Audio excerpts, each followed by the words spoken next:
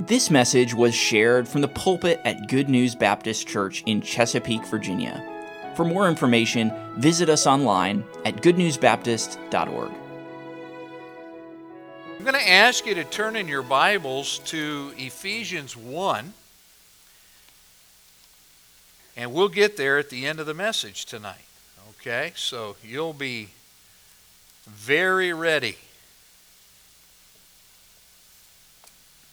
We're in a series right now, and I have been breaking up messages actually because I don't want to be in a hurry. I do want to be clear.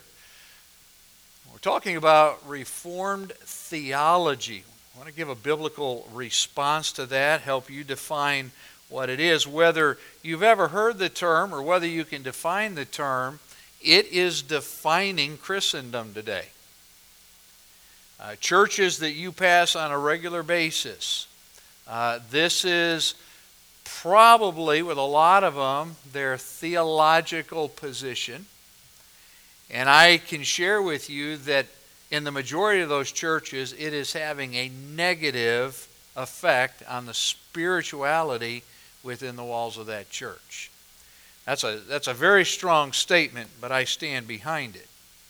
As we go through this series, we're going to continue to give you biblical reasons why you need to be aware. Especially with electronic media today, you can be listening to podcasts. Somebody may recommend a preacher to you, and it's subtle, but you could get drawn in.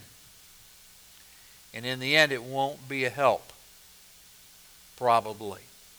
All right, and so we want to give a biblical response to this issue. And as we move through even the message tonight, you'll understand, I think, why it's so important. I started out a couple weeks ago just giving you some personal illustrations, some examples of things that have happened in my ministry. I shared one example, something that had happened in Pastor Cole's ministry, where this is very concerning to us. Last week we defined some terms for you. I want to go back and review defining the terms. All right, first of all, dispensationalism. It's necessary for us to define this terminology. Dispensationalism or dispensational theology teaches this, that God has distinguishably different economies in government or in governing the affairs of the world. And so if we could take time again tonight, we could go back to the Old Testament. We could look at the time of Noah. We could even go back to the time of Adam and how God interacted with humans based on the amount of revelation that He had given to them. Now we know even before Adam and Eve left the Garden of Eden, there were some things that the Lord had already taught them about redemption, the shedding of blood. The first blood shed in the Bible was God slaying animals to make coats for Adam and Eve, who now were in sin. But then you get to Noah's time. Noah was a preacher. And again, themes of redemption. Anyone could have climbed down that ark and been delivered. We know that the ark is a picture of our salvation in Christ. The door is wide open to everyone, but when that door closes, it's too late.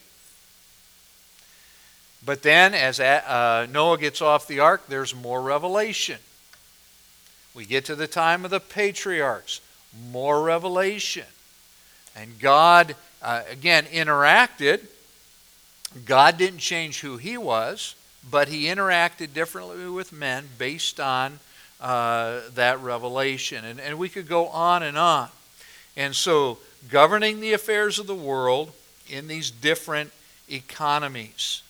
And of course, in Acts chapter 17 and verse 30 then, we're told that the times of this ignorance, they didn't understand all that we understand because we are so blessed to have this book.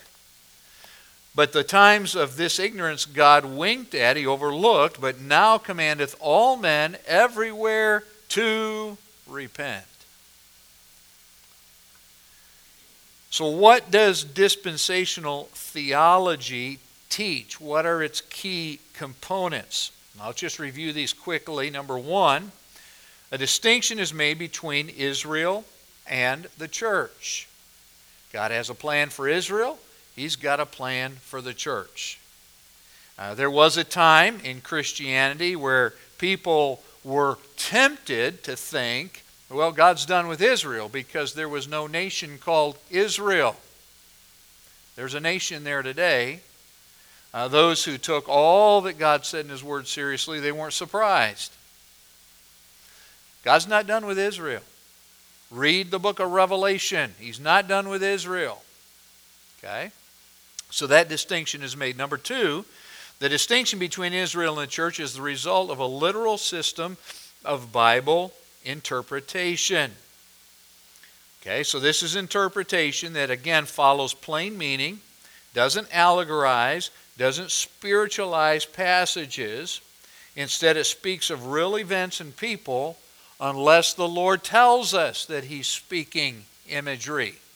The kingdom of heaven is like, or John in the book of Revelation, I saw something that was like. All right.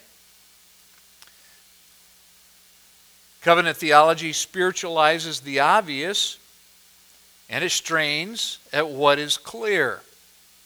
At the end of the message tonight, I'm going to give you an example that I think will help you understand it. Number three, dispensationalism declares that the ultimate purpose of God's work is to receive glory from man. The covenant of grace, God's work for this time, is not just about saving man. Now, some covenant theologians understand this. Their catechisms will state this, that God made us to worship Him and enjoy Him forever. So they speak about this, but we understand that salvation, redemption, all of that was God's plan to restore man to a place where he could fulfill His original purpose, and that was to worship God and fellowship with Him. All that God is doing is not ultimately about me or you. It's about Him until all things are placed under His authority. So that's dispensational theology. We'll say more about that later. But what about covenant theology? And again, I'm not suggesting that every covenant theologian, those who are following Reformed thinking, that they're not suggesting that even most of them would be unsaved. Some are. Or that they don't love the Lord and are not walking with Him, or that they're not testimonies for Christ. All right, I'm not suggesting any of that. But there are basic tenets that, again, with covenant theology, create some real problems biblically. So, let's look at the tenets of covenant theology. First of all, minimizes or ignores the distinction between Israel and the church. We've already talked about that. Number two, the truths in Scripture are allegorized or spiritualized. Again, at the end of the message, I'm going to give you an example. Covenant theologians believe in spiritual circumcision. You say, now wait a minute, I believe that too. Yes, if you understand what Paul was saying to the Galatians. And yet, in covenant theology, Reformed theology, there are aspects that think, well, God rejected Israel. He made the church spiritual Israel. And so, just as in Israel, circumcision brought a child into the covenant assembly, so infant baptism now brings them into the covenant assembly. So hold on to that thought. Then number three, a covenant theologian makes the overall purpose of God the salvation of man. Again, the emphasis on the covenant of grace. Instead of the overall purpose being God's glory, and again, salvation, restoring a man to the place or a woman to where they can worship the Lord. Now let me give a historical perspective on this. In an email, and I talked about a Reformed missionary a number of years ago that no longer wanted to be sent out of our church. He had arrived at this new wonderful teaching. Okay? He made this statement. He said the pre-tribulation rapture was unheard of for the first 1,800 years of church history. That's what he said to me. Now, I'm not going to get into those who disagree about a pre-trib rapture. There are some that believe in a mid-trib rapture, and I know that they can go to the Scripture and support their view. That's not primarily why I bring this up. Why I bring this up is I don't believe that what he said was true. Because the first 1,800 years of church history included the time of the apostles, and I know what they taught. I can read it in my Bible. Paul was preaching an imminent return of Christ. Okay? But his argument, this missionary's argument, was essentially, because it is new, at least in his thinking, it isn't reliable.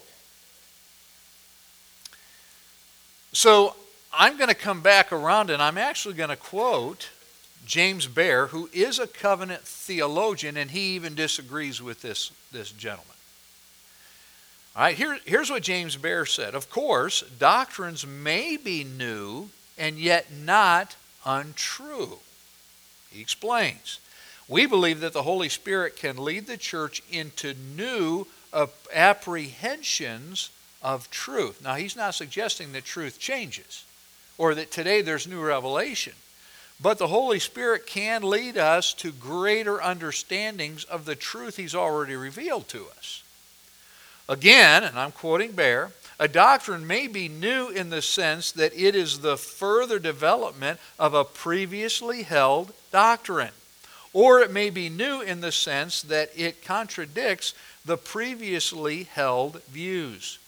Even in the latter case, it may not be untrue, but certainly its validity must be subjected to a much more searching scrutiny. He is exactly right.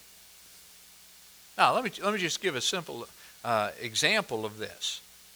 And I hope that there's consensus in this room about it. Have you ever been studying your Bible and saw something and had to hit the brakes? Wow! And I've read my Bible through this many times.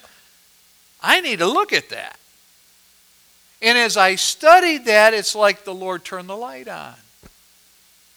Now, is it new truth? No, it's been there a long time. But God, through His Spirit, again, the Spirit leads us into truth. He shows us. Don't raise your hand, but how many of you have ever heard a message preached, and during that message you're like, light bulb moment. Wow! How did I not know that? And again, it's not because they're teaching some new thing.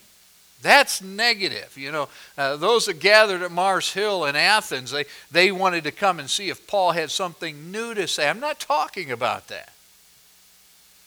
But God continues to grow our understanding of truth. Covenant theologians would say that dispensationalism didn't become popular until the publication of the Scofield Bible, and men like Dwight Pentecost and others, when they began to espouse this system of theology. But again, I would submit to you that organized covenant theology didn't come about until the early 1500s with the Reformers. And remember, again, that system was based on a group of converted Catholic priests who now were seeing that you come to Christ and illumination happens. God turns the light on. And now they start seeing from the Scriptures what it really teaches, with Catholic tradition aside. And they start seeing it, it was a good thing Luther was sitting down when he read that the just shall live by faith. What? After I've worked so hard. Literally, Luther would beat his back bloody to try to appease God so that he could get into heaven. We know that about his life. And so you had men who had already studied theology, who were embedded in the traditions of the church, and without any other help, they just needed the Holy Spirit. But they're trying to put things together, and they're having to undo everything that they thought they knew.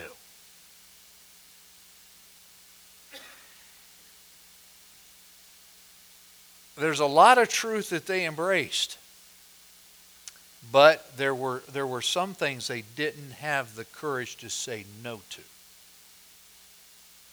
And so grace became an important doctrine. It's important to us.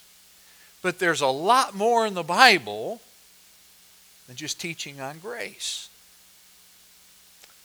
All right. So let's go into the conclusion tonight. Okay?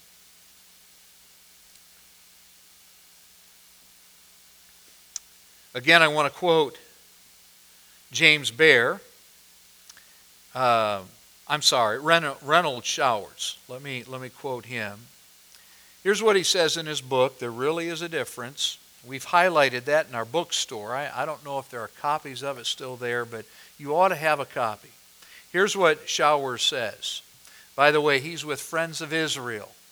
They are very dispensational. I appreciate their stand there. But Showers says this: within the last 300 to 400 years, Bible-believing scholars have developed two distinct approaches to expositing the Bible's philosophy of history. I'm just going to pause. What is history? It is His story. It's what God is doing here on earth. Okay? So, how God has interacted with man through time. The Bible's philosophy of history. Each approach has produced a system of theology. We've mentioned those tonight. Covenant theology or dispensational theology. Now, I believe personally that covenant theology is beholden to entrapments from the Reformation era. For example, the system teaches, here's just an example, that children of believing parents are also in the covenant of grace, as the common covenant blessings are concerned. Now again, I am quoting there Berkhoff, who wrote a book, Systematic Theology, and he's expounding covenant theology. Now what is he saying? Well, here's what he's saying. Unsaved children of Christians who have not reached the age of discernment or accountability receive a special ministry of the Holy Spirit as He enlightens, convicts of sin, and gives favored grace. Let me ask you a question. Did you ever see in your Bible a place where the children of Christians receive extra special grace because their parents are under the covenant of grace? Now, we had 11. I so wish this was true. It's not. They go from the womb speaking lies. Somebody said, I think it was one of the Tripp brothers, it's so good that God made them little or they'd kill all of us.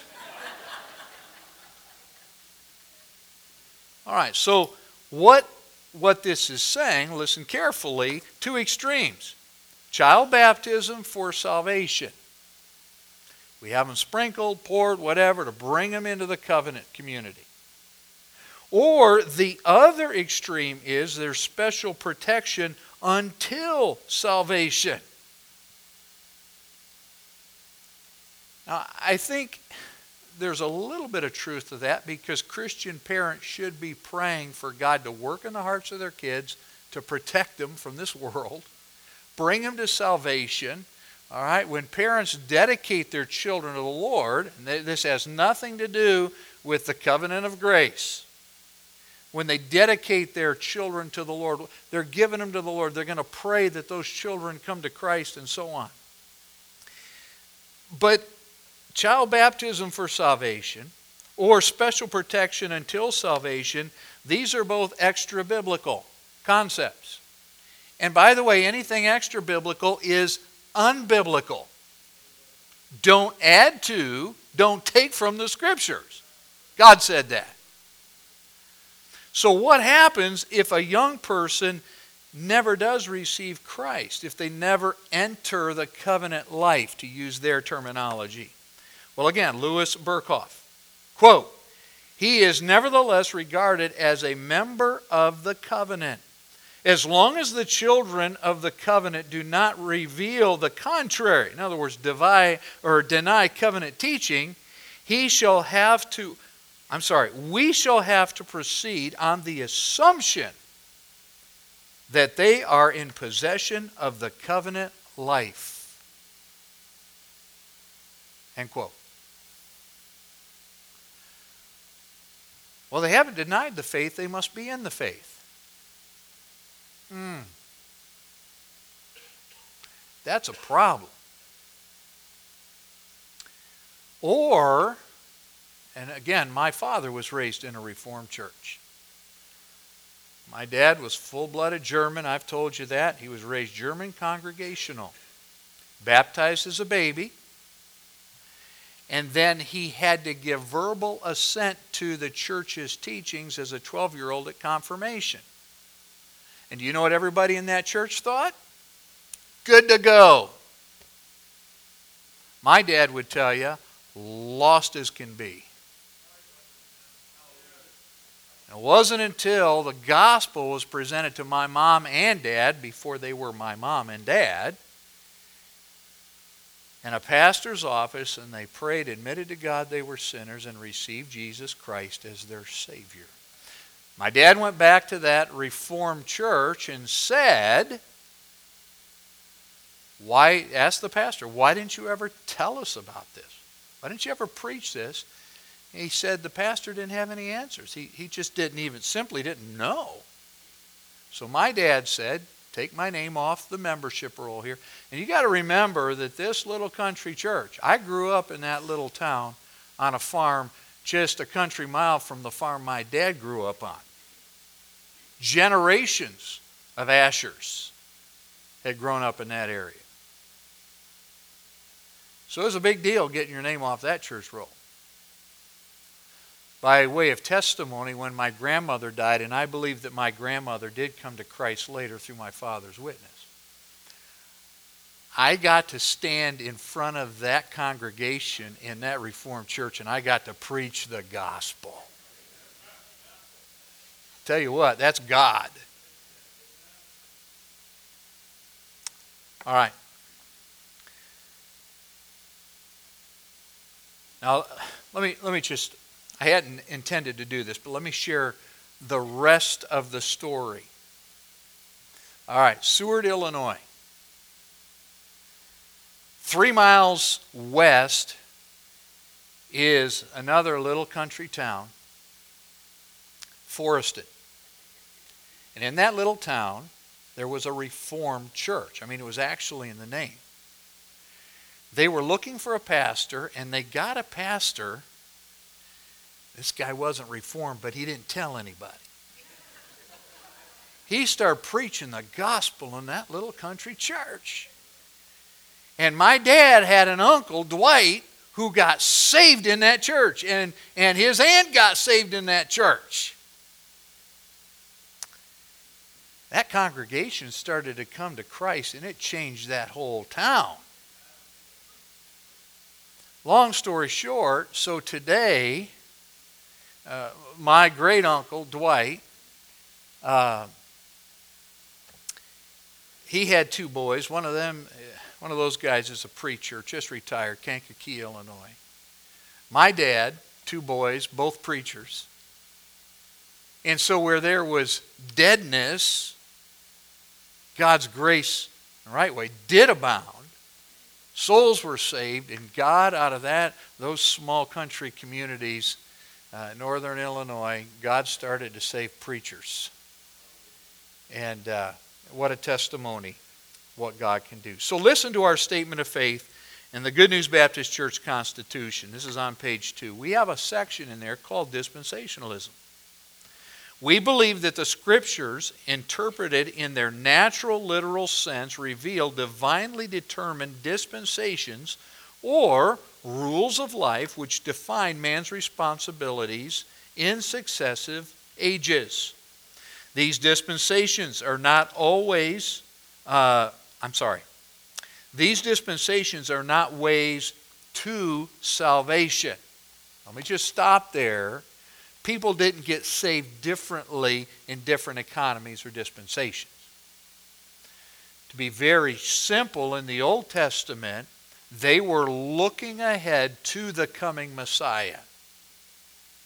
But they understood through the law of Moses that blood needed to be shed for the covering of sin. Did Abraham understand a Messiah was coming? Absolutely. Abraham, through you, all nations of the earth will be blessed. Did they have the record of what God told Adam back in the garden? Through the seed of the woman, salvation would be provided. Absolutely. We saw in Hebrews, and this has probably been a year or 2 ago, where Moses left Egypt because he understood about Messiah. Messiah was going to come through Israel. They needed to get out of Egypt. And I could go on and on. Did David have anything to say about Messiah in the Psalms? Oh, yes, he did. How about the prophets? Ever heard of a guy named Isaiah? Yeah. Now, did they understand everything completely? No, the Scripture tells us these are things they desired to look into. Now, certainly when they got to heaven, all those questions got answered. But now we have the privilege of looking back. It all pointed to Jesus. Jesus became our salvation. The God-man went to a cross, died, shed his blood, rose again. There's only one name under heaven now whereby we must be saved. Okay. So, not different ways to salvation, but here's what our documents say. But rather are divinely ordered stewardships by which God directs man according to his purpose. 3 of these dispensations, and by the way, dispensationalists vary on how many, 3, 5, whatever. Okay. But these 3 dispensations, the law, the church, and then the kingdom, reference to the millennium, and then beyond, are the subjects of detailed revelation in Scripture. I almost wish we had highlighted that word detail. All the details in Scripture are on purpose. God gave us those details. And then after these statements, there are several helpful Scripture passages listed, but I want to focus on just one, and then we're done. I want to get you out of here. Ephesians 1, look at verse 10. So what it says, that in the dispensation of the fullness of times. So maybe even in the margin of your Bible. All right? Dispensation, fullness of times. He, God, might gather together in one all things in Christ, through Christ, both which are in heaven and which are on earth, even in Him. Now, Albert Barnes, in his commentary, he does as good a job as anybody explaining these terms. Dispensation means the management of household affairs. They would use that Greek word in Greek times to just talk about how things were governed in an estate or in a home. Okay? The management of household affairs. It also meant stewardship or administration. The meaning here is that this plan was formed by God in order that He might gather together in one all things under Christ.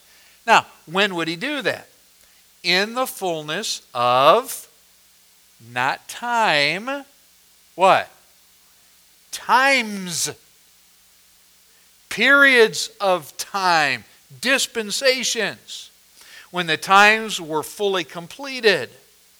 When all the periods should have passed by, which he had prescribed or judged necessary to the completion of the object. And what was God's object? Everything being subject to Christ ultimately for his glory. Now I'll just read verses 11 and 12 without comment. In whom also we have obtained an inheritance.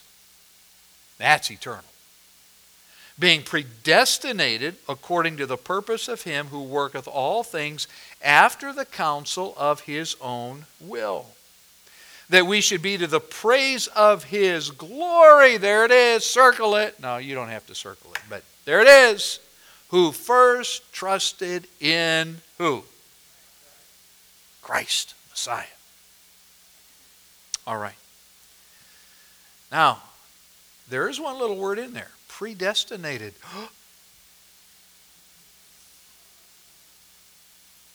If you read on in Ephesians, you're going to read another word. Election. Do you know those are biblical doctrines?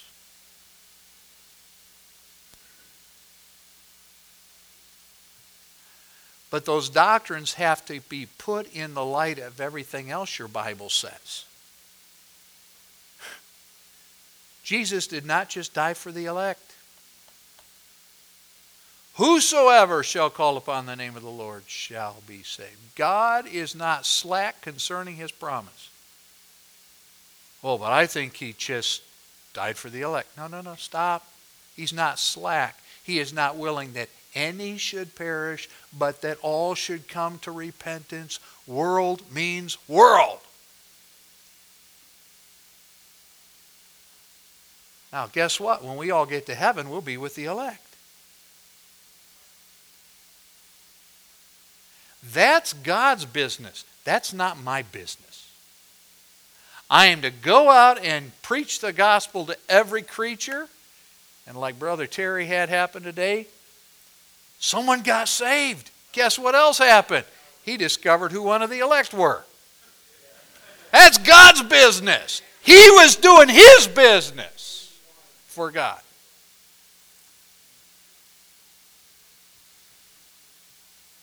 But if we get all wrapped up in this, and I could say more about covenant theology, Reformed theology.